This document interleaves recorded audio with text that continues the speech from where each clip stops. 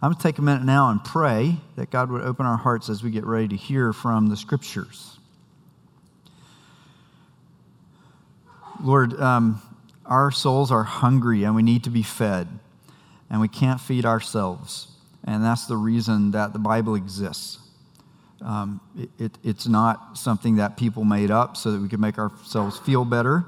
It's not a list of rules that we made up so that we can make other people feel worse. It is food for starving souls.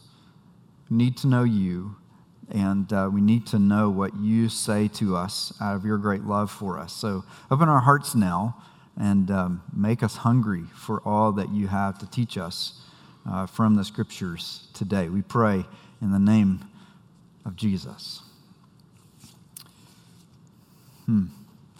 Would you consider this season a failure?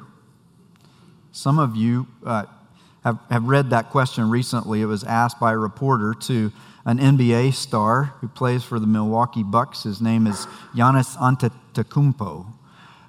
He is an elite athlete, plays at the highest level in the world in terms of basketball. Led his team to the NBA championship 2 seasons ago, and had during the finals run of that championship series what some people consider maybe the greatest finals series. I see Ken sitting, as a sports reporter, who's probably shaking his head going, "No, Jimmy, don't say it that way." One of the greatest finals runs in history, right? And you'd think that if you played that well, it might be enough. But somehow that reporter's question says, so what? You accomplished all that in the past, but hey, this year looks like it was a failure, right? Now, the way he responded with maturity and grace to that question, people have rightly applauded him for that. Read his answer. There's something in there for all of us to learn. But the very fact that we can ask that kind of question, it reflects the fact that every human being is wrestling with this question. Will I ever be enough? Will I ever be good enough? Can I ever be good enough to silence the critics? Can I ever be good enough to satisfy this gnawing feeling deep down inside that I am being measured and I'm falling short? Will I ever be good enough to make up for all the ways that I have hurt other people? The ways that I have let down people who trusted me, people who had a right to expect more from me and of me than I have been. We are all wrestling with that question.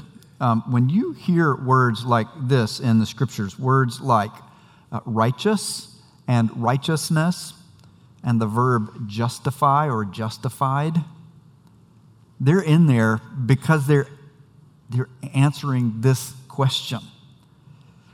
Can I ever be good enough?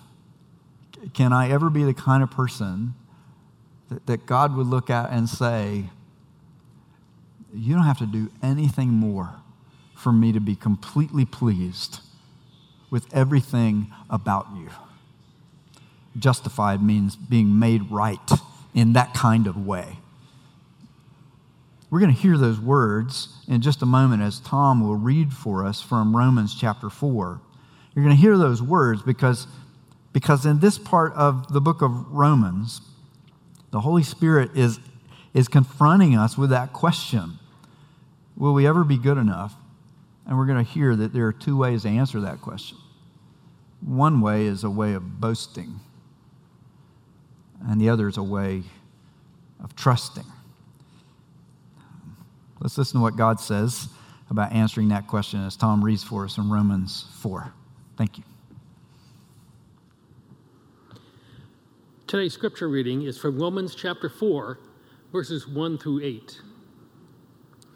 What then shall we say was gained by Abraham, our forefather, according to the flesh?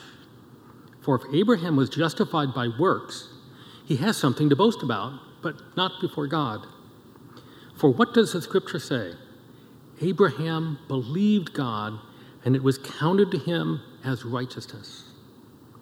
Now, through the one who works, his wages are not counted as a gift, but as his due. And to the one who does not work, but believes in him who justifies the ungodly, his faith is counted as righteousness, just as David also speaks of the blessing of the one to whom God counts righteousness apart from works.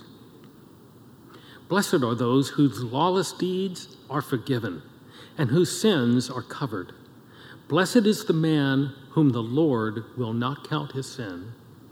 This is the word of the Lord. Thanks be to God. Biggest problem in the church is them. Always. Right? Whatever the problem is, the biggest problem in the church is always some group of people that I don't belong to. It's somebody else. It's them. If we had been living in Rome in the first century, we would have seen that kind of tension and division in the church. There were Christians in Rome who had grown up in the Jewish faith, Jewish Christians who had come to trust Jesus, but they had come out of this background of Judaism. And they were hoping that the Apostle Paul would write this letter to their church and rein in the grace camp, the people who were too loose, who weren't strict enough in the way they interpreted God's commandments and lived it out in Roman society. Come on, Paul. The problem in the church is them, the grace camp. Will you dial them back? Meanwhile, Christians in Rome who hadn't grown up in a Jewish background, we call them Gentiles. Gentile is a word that means everybody who's not Jewish. Gentile Christians in Rome were like, yeah, the biggest problem in the church is them, these kind of backward believers, these Jewish Christian people who are so strict. Paul, will you please put them in their place, dial them back, rein them in? And here comes Paul saying, you know what? The biggest problem in the church is the gap between God and humanity. The biggest problem in the church is not them. It's all of us. We have all failed to live up to the good we know. Whether we came to know that good by growing up in a religious household that studied the Bible like Jewish Christians in the first century, like many people in this room, or whether we came to know about that good in some other way, all of us know more good than we practice. It creates a gap between us and the God who made us. And none of us can be good enough to make up for it. So we try to find a way to fill in the gap. Here's one of the ways that we try to fill in that gap. It's a way called boasting. This is a human tendency.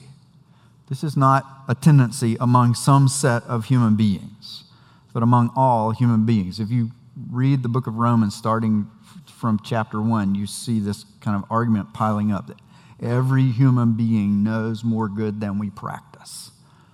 So how do we respond? Well, one of the human responses is boasting. You'll notice that Paul is writing about Abraham, but he's using Abraham as a test case for what goes on in the heart of every human being. So he's not just talking about some obscure person who lived a long time ago.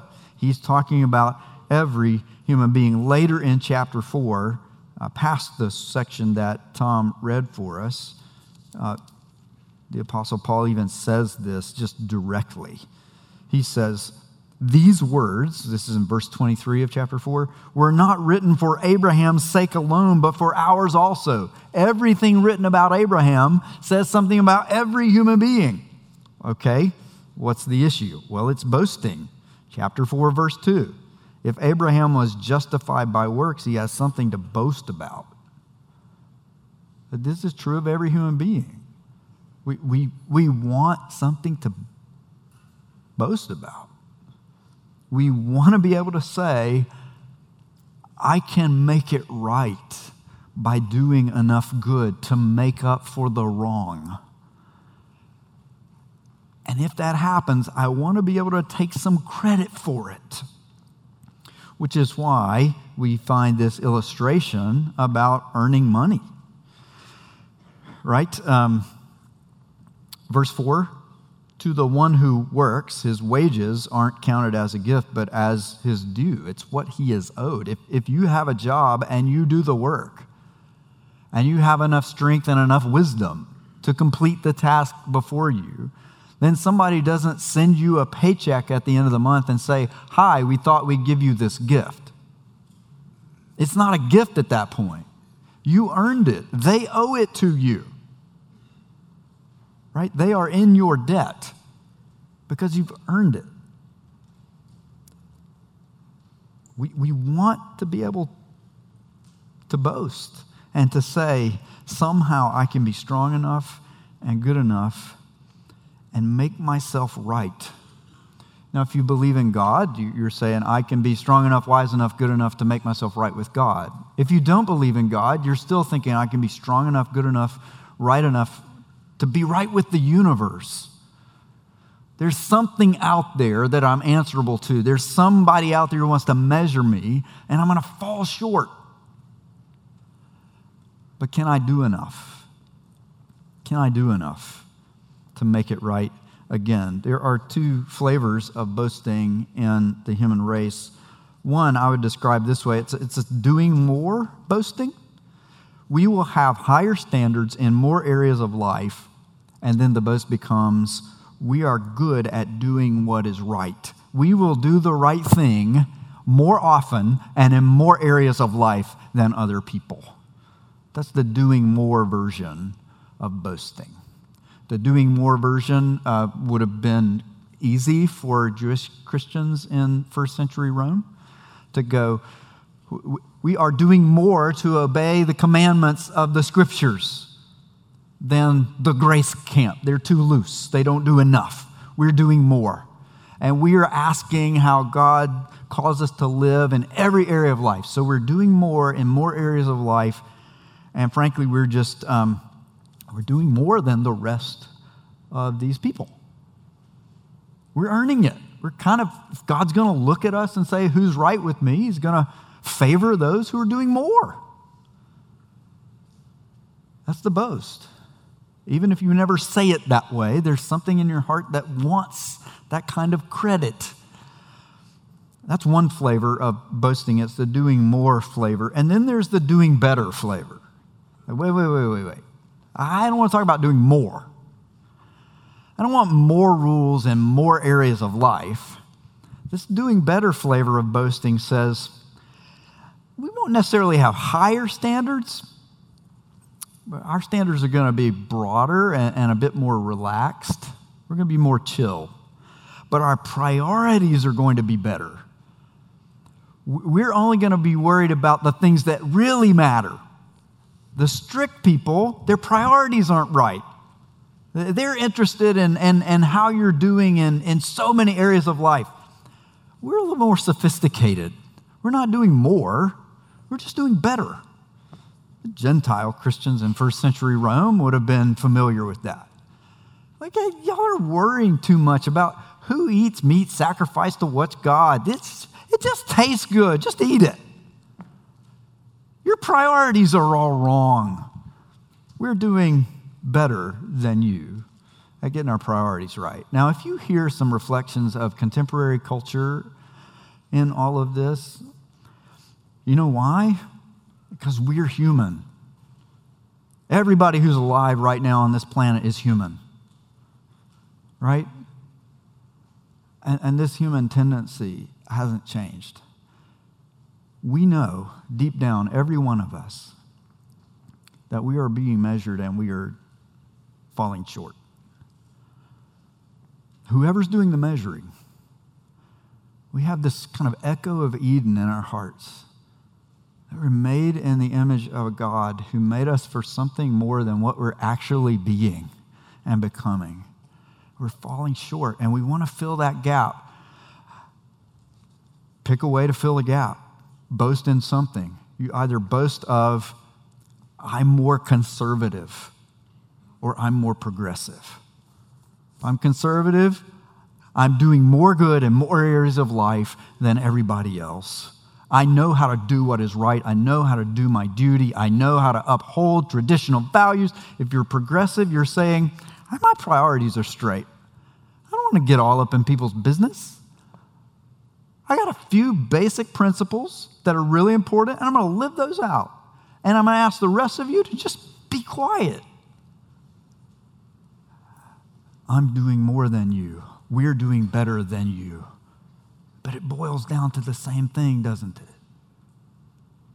There's a gap, and we want to fill it by either saying more or better about ourselves or the group that we belong to. The biggest problem in the church is not them.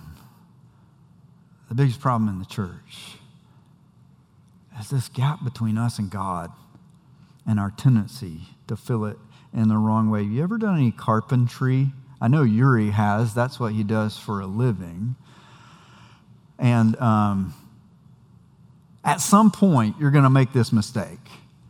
You're going to make the measurement, and you're going to cut the board off too short. And just be honest. There are times when you go, the board's too short, the gap's too big, I think I'll cut the board off again. Right? You make a second mistake. The board that's already too short, you go back and adjust it one more time, and now you just made the problem worse. That's humanity. There's a gap between us and the goodness we aspire to. There's a gap between us and the God who made us. We don't measure up. So, let's cut the board off again and add some boasting to all of our other kinds of failing. We just cut the board off and made it shorter. We made the problem worse. What we need is a completely different way, a way that's not about boasting at all. I stood last week right here as we were celebrating the Lord's Supper. We'll do it again this morning. And have you ever seen my face doing weird things while we were celebrating the Lord's Supper? It's because I'm listening. I'm not listening to y'all. Don't take it personally.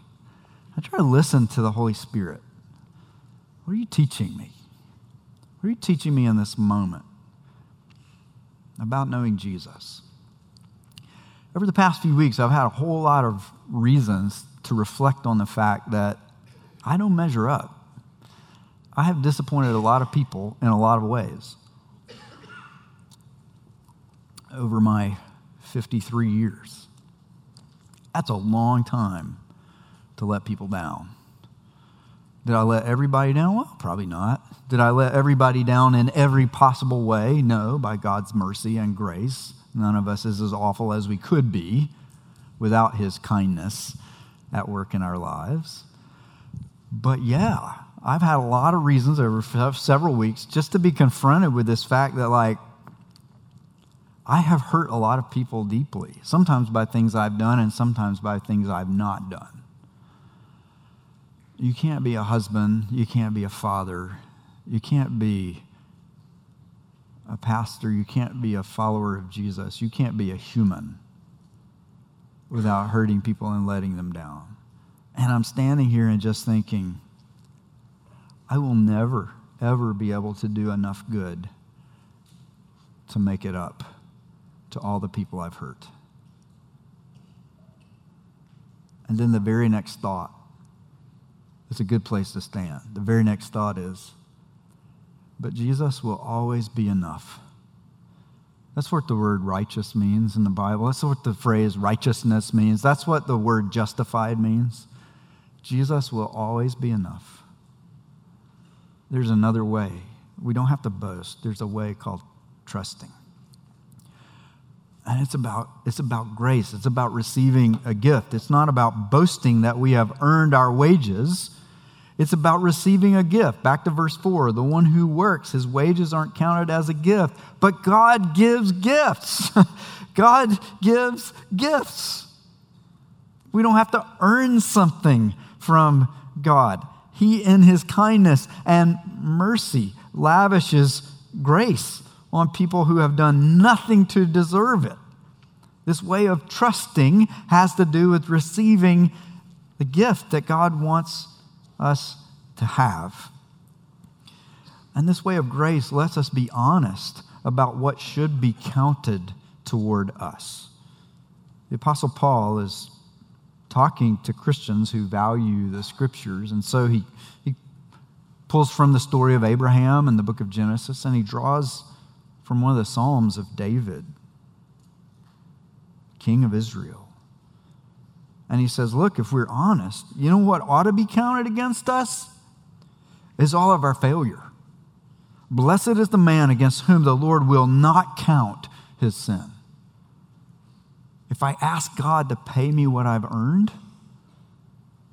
I better be careful. Because there are a whole lot of things I've done wrong that I deserve to have counted against me by him. And yet grace means he's not going to do that. He's not going to count any of those things against me. That gives me freedom to be honest about what all those things are. If they're going to be counted against me and we're having a boasting contest, I can't afford to be honest. But if God says, here's the deal, because of what Jesus did, I won't count any of those things against you. And you won't lose any points in any boasting contest with me or anybody else if you're honest about this. Well, now that frees us up to be way more honest. So the way of grace is very different from the way of boasting. We can be honest about what we deserve to have counted against us and just stunned by the fact that God credits something else to us instead. Right? That God credits, the word in verse 3 is righteousness. Abraham believed God and it was counted to him as righteousness. For some reason, God said, Abraham, you are and always will be good enough. Not because of anything you've done, but because I'm deciding to count your trust in me that way. You don't deserve it. You haven't earned it. It's a gift. Be stunned by that kind of grace. When the Scriptures talk about faith, they're talking about this kind of trust that says, I'm not trusting what I can do. I'm not trusting what I will do. I am trusting someone else's doing, not my own. If you read the rest of this chapter, it describes Abraham looking at his own body. God has promised, hey, Abraham, I know you're struggling. If you read Genesis 15, Paul's quoting from that. Abraham is like, God, you said I was going to be the father of many nations. I don't have a single child yet. How is this going to work? God says, make you a deal, Abraham. Go outside at night. Look up in the heavens. Count the stars. Patch and I, a couple weeks ago, were camping out in Utah. And, it's 20 degrees. It's the kind of cold that makes you wake up in the middle of the night, shiver a bit. Wake up in the middle of the night, 2 a.m., 3 a.m. Living in Atlanta, I don't get to see darkness very often. I'm stepping outside the tent and I want to see what a dark sky looks like. And you can see so many stars. You can't imagine them. You can see the shape of the Milky Way. It's so dark. Abraham lived in a dark world like that. God said, Abraham, go outside, middle of the night. Tell me if you can count the stars. That's how many descendants you will have. Abraham looks at his body and says, I am old. I am not capable of fathering children. He looks at his wife and says, she can't have children. How is this going to work? I don't understand. But God, I'm not going to trust my own strength. I'm going to trust you. If you say you will do it, I trust you. I'm not boasting about how strong I am. I'm not boasting about how wise I am. I'm not boasting about any choice I'll ever make. I am just trusting God to do everything God promises.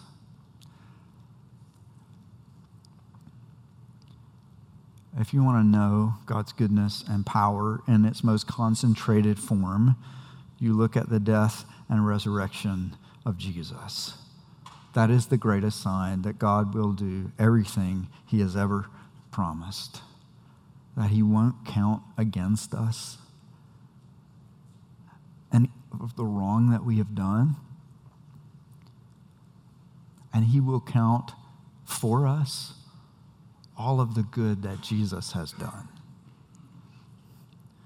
This way of trusting, faith, is that. It's not looking at anything we do, but looking at everything that God will do for us through his Son, Jesus.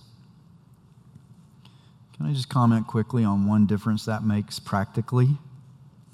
If I'm on the way of boasting, it's hard to love you because you're my competition.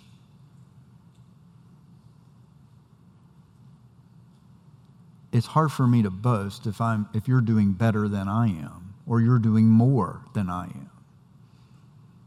So already out of the gate, a posture of boasting makes me want to makes you the competition. I have to outrun you. I have to outperform you. I have to get my priorities better than yours. So already, I'm not really free to love you.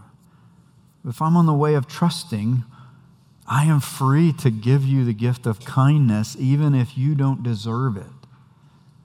When I trust God, he does that. He gives me kindness I don't deserve. I'm now free to be kind to you when I have no good reason to. I'm free to know you without seeing you as the person whose shadow I might have to live in, my competition. I'm free to disagree with you without hating you. I don't have to make you out as the biggest problem in the church of the world, because I'm not on the path of boasting, it's the path of trusting. I'll leave you with a question today. There's one set of doors back there. Pretty much, you're going to leave this building the same way you always do if you've been here for a while. Or if you're new, the same way you came in is probably the same way you'll go out. So literally, physically, there's maybe you'll pick one way out of this building. But there are two ways to go when we leave here. Which way will you go? Are you going to go look for a way of boasting that says there's a gap and I'm going to fill it by saying, I can do more than everybody else? No, you people are too strict. You're not sophisticated enough. I can do better than the people who are trying so hard to do more. I'm going to pick the path of boasting when I leave here? Or do we leave here and say, Lord, put me on a path of trusting someone else to do for me what I cannot do for myself? Trusting Jesus as the one who has done enough. And he will always be enough if I trust him. God will say the same thing over me, now and forever. All right, so that's how it works. You leave, pick a path.